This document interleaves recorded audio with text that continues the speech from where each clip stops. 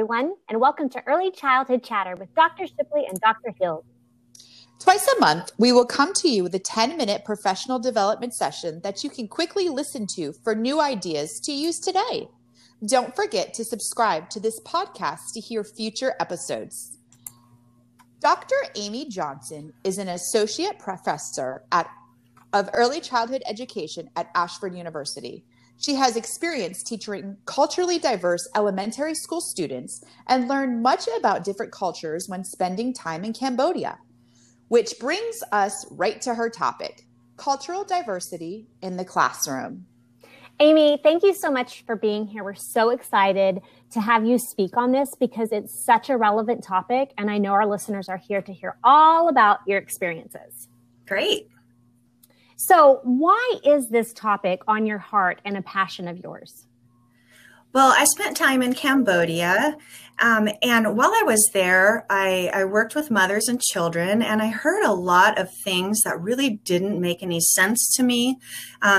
They weren't culturally relevant to me, and so I found that I needed to sift through which ones were perfectly fine for the children, or which ones might hurt a child and they needed to be addressed.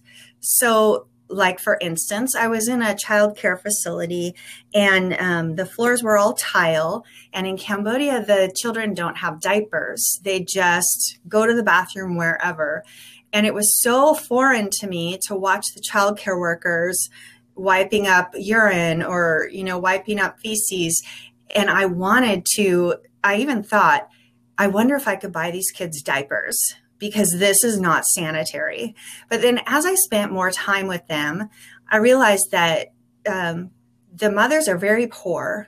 First of all, they can't afford diapers. So, where do you go from here? And then this was in a village where the whole village was it was not sanitary at all. So why was I expecting this one area to be sanitary when they would just go home and not be sanitary? So I kind of started thinking about that. And then I realized that because the children don't wear diapers, they potty train really quickly. So it's actually a cultural way of potty training. And so I had to step back and think, well, who am I to say put diapers on the children? I'm just coming from it as someone who potty trained with diapers, but their way works for their country. And is it harming the children? No, it's not. It's a perfectly valid way for them to potty train in Cambodia.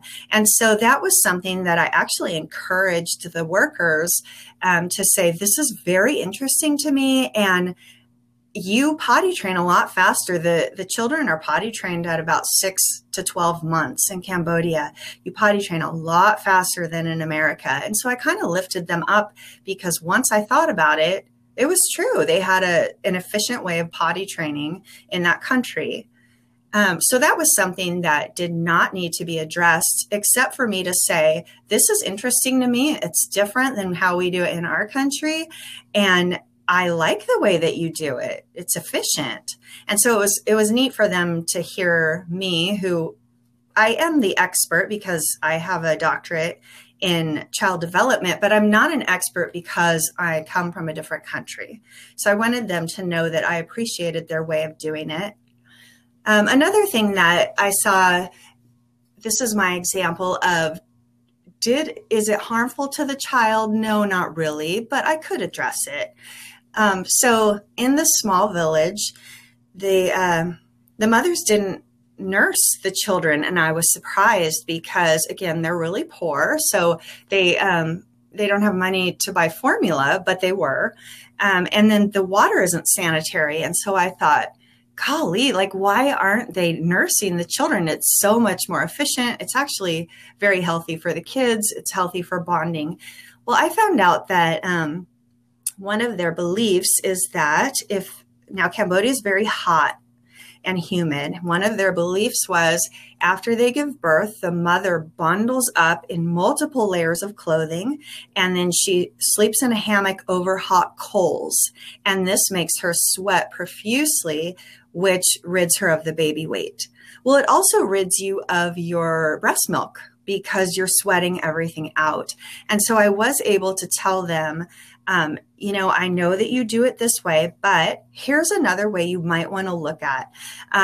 If you breastfeed, it actually burns a lot of calories. It's about 600 calories a day, I believe. So that's an option that you're looking for that weight loss. Here it is in nursing, and it's healthy for the children. So that was one that, it wasn't dangerous to the child, but it was still something worth mentioning. And then the third one, now I didn't see this, but my friend went to Africa, and she was in a small village in Africa. And when an infant, their soft spot in their head, when it became indented, well, to us, we know that means the child is dehydrated. That's an indicator. But in this little village in Africa, they thought that it meant the child was demon possessed. And so to get rid of the demons in the village, they threw the child in the river. So that is something that is highly dangerous. It's detrimental to the child, of course. And so it was something to say, wait. All it means is that child is dehydrated. Please, try nursing first, try water first, try these things, because we know what this one means. Don't take that step. And so those are just some instances of different cultures that you will encounter because they're coming into your classrooms with different beliefs. Some beliefs are highly interesting and can inform your practice.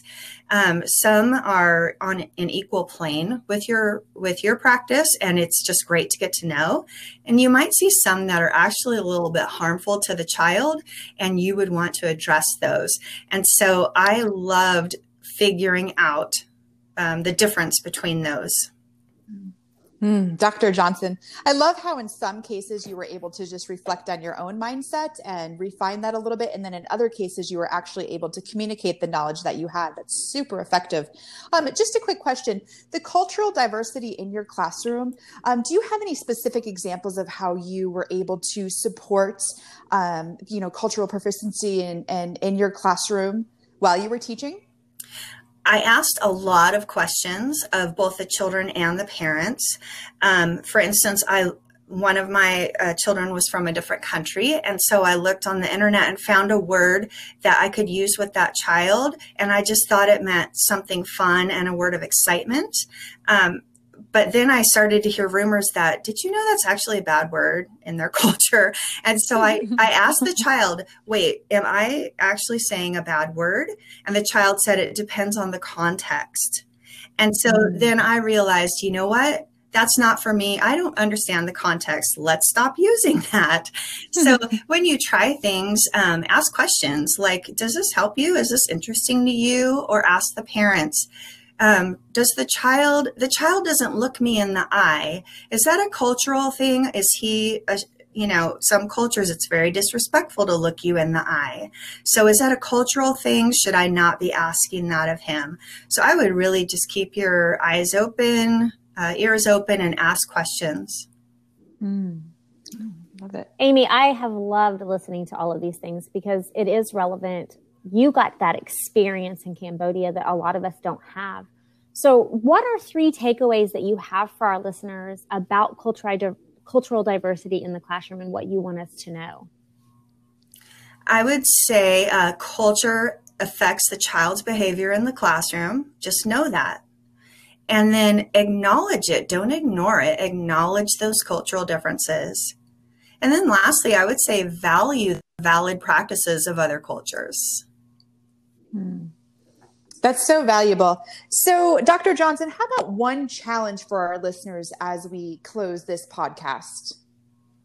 I challenge the listeners to acknowledge and understand the culturally diverse practices of your students, and that will enrich, not detract from, the classroom community and environment. Wow, Dr. Johnson, that was amazing. Thank you so much for sharing your background and your experiences that you've had. And thanks for having me. Yes, most definitely. And we look forward to having you on our show again. And please make sure that you subscribe to this podcast for future episodes, and we will see you again soon.